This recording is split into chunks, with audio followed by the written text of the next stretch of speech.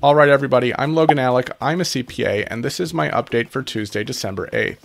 Before we get into the updates, I want to address some questions and confusion I've seen in the comment section of my recent videos about the unemployment provisions in the new $908 billion stimulus proposal. I've seen people asking in the comment section if PUA will be in there. I've seen some confusion around whether the unemployment in the proposal would end in January or March.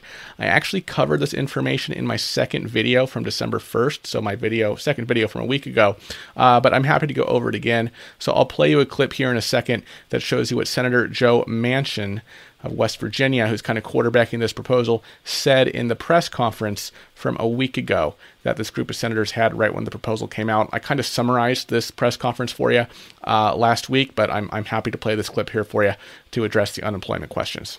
You've got additional unemployment insurance. That's $300 for 18 weeks, $10 billion a week. That's $180 billion. And that includes gig workers. Yeah, that includes all the gig workers and people that we covered under the first CARES Act. Retroactive December 1 if we don't get it done until the second or third week of December. So Joe said $300 for 18 weeks, retroactive to December 1st. So that would be through the end of March. I don't know where this January date confusion is coming from. McConnell's latest proposal wanted to extend PUA and PEUC applications to the end of January. But by what Manchin said about this $908 billion proposal, in this proposal, it sounds like they want to extend things until the end of March. And he said that gig workers and those covered under the CARES Act would be included as well, right? So that's PUA. So if you were eligible for unemployment as a result of CARES Act, right, that includes self-employed PUA folks, all that, Manchin is saying that they want you to be covered as well under this proposal. He said retroactive to December 1st, lasting 18 weeks. So I hope that answers those questions. Of course, please keep in mind, we have not seen a bill for this proposal yet, right? And obviously, these proposals are subject to change, but that's what we know thus far for unemployment. All right, about stimulus checks, Politico actually reported this morning, based on anonymous sources, that Mitch McConnell is becoming more open to stimulus checks. Politico reported several sources tell us that Senate Majority Leader Mitch McConnell's opposition to direct payments is softening. Politico also said that the top House Republican, Kevin McCarthy, is in favor of stimulus checks, along with President Trump. We already knew that about Trump.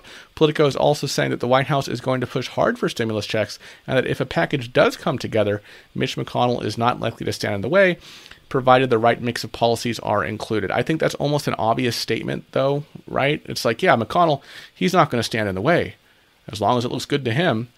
Again, on stimulus checks, Politico is also saying that they heard that the White House might counter McConnell's offer, whatever that is, with including stimulus checks. Honestly, this reporting all seems kind of very like woo-woo. It almost seems kind of like out of the blue. Like, what is this McConnell's offer? His proposal last week really hasn't gotten much steam in Congress. It's been completely overshadowed by this new $908 billion proposal that these senators still can't agree on. But take this news or leave it, right? If that's the Christmas hope we need right now, that Mitch McConnell is becoming more open to stimulus checks, so be it. Politico, so be it. But between you and me, I'm not having too much Christmas hope for stimulus checks over this anonymous report in Politico. Let's just say that much. Nevertheless, Republican Senator Josh Hawley, who last week tweeted that any new COVID-19 relief bill should have stimulus checks in it, well, yesterday, Hawley said that Trump should veto any bill that comes across his desk that does not include stimulus checks. So that's kind of the stimulus check rumor mill at this point. Not really getting my hopes up, but it's interesting to say the least. So what is the status of this new currently stimulus checklist $908 billion proposal as a whole, right? Senators are fervently trying to piece together a cohesive bill on this thing. Well, as we've said, the sticking points continue to be liability protection and state and local funding. That is nothing new.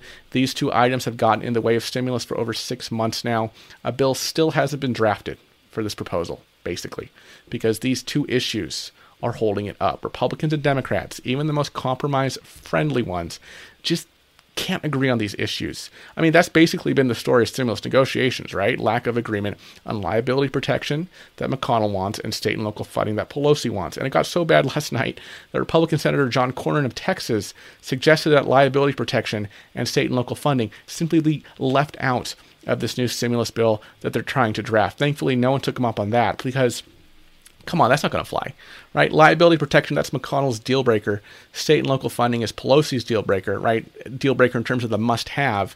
You can't propose a stimulus bill without those things in it at this point. They have to work through these issues. That's what they're paid to do for the good of the people, not to try to take the easy road out that goes nowhere. However, Senator Joe Manchin of West Virginia said that he hopes to start releasing detailed summaries of various aspects of the proposals early as today. So we might get something today, right? But obviously not a full bill. So that's where we're at, stuck, as always, on liability protection and state and local funding. McConnell and Schumer, as usual, traded barbs on the Senate floor yesterday. McConnell said that while Republicans have seen some hopeful signs of encouragement from the Democrats, Republicans have no reason to think that the underlying disagreements about policy are going to evaporate overnight. McConnell urged Democrats to pass more narrow, targeted legislation that everybody can agree on.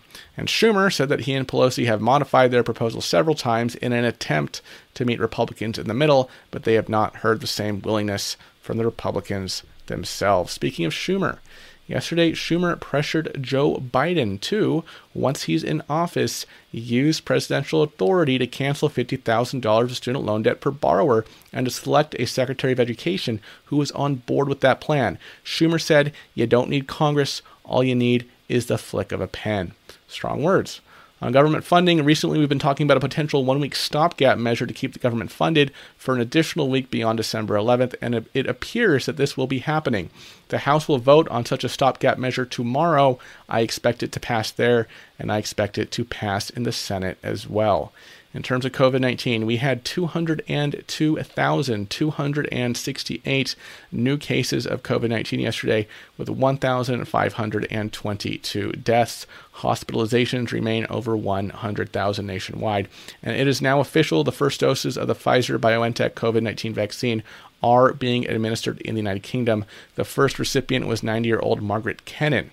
The second recipient was a man, get this, named William Shakespeare. So this is obviously incredibly good news that there is some light at the end of this pandemic tunnel that we've all been affected by for the better part of a year now, and that has currently killed over 1.5 million individuals worldwide. And remember, these vaccines, right, this is a 2-dose deal. Moderna's and Pfizer's, right? The Pfizer vaccine, first dose administered, and then the second dose 3 weeks later.